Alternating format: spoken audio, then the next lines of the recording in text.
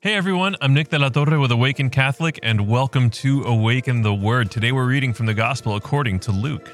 Now large crowds were traveling with him, and he turned and said to them, "Whoever comes to me and does not hate father and mother, wife and children, brothers and sisters, yes, and even life itself, cannot be my disciple. Whoever does not carry the cross and follow me cannot be my disciple. For which of you, intending to build a tower, does not first sit down and estimate the cost, to see whether he has enough to complete it? Otherwise, when he has laid a foundation and is not able to finish, all who see it will begin to ridicule him, saying, 'This fellow began to build and was not able to finish.' So therefore, none of you can become my disciple if you do not give up all your possessions."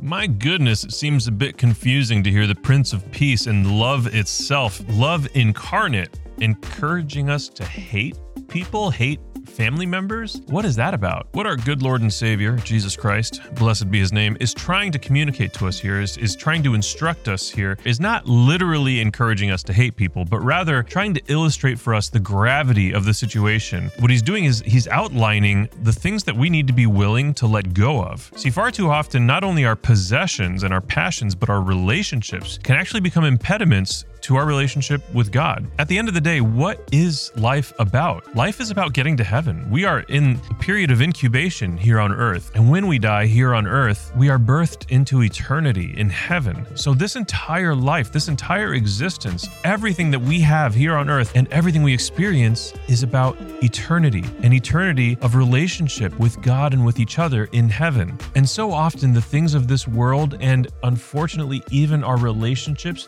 can become these huge impediments, these huge stumbling blocks on our journeys to heaven. So who should be concerned on their deathbed about whether or not they're going to go to heaven? Well, for starters, are you someone who clings to your possessions? Is your identity rooted in being popular and being well-liked, maybe even being famous? Do you cling to the identity of being someone who has a big, beautiful house or has a really cool car? On your deathbed, you are going to have to let go of those things. And is your heart ready for that? Worst of all, though, the people that we love, our relationships with our parents, our siblings, our friends, do the people that we love us for who we are completely, even in our faith? Or do they discourage you from fully living out your faith? You can be in relationship with people that don't fully embrace your faith, as long as it never becomes something that keeps you from fully expressing your faith. And that is what Jesus is getting at here. Are you willing to put him before your other relationships?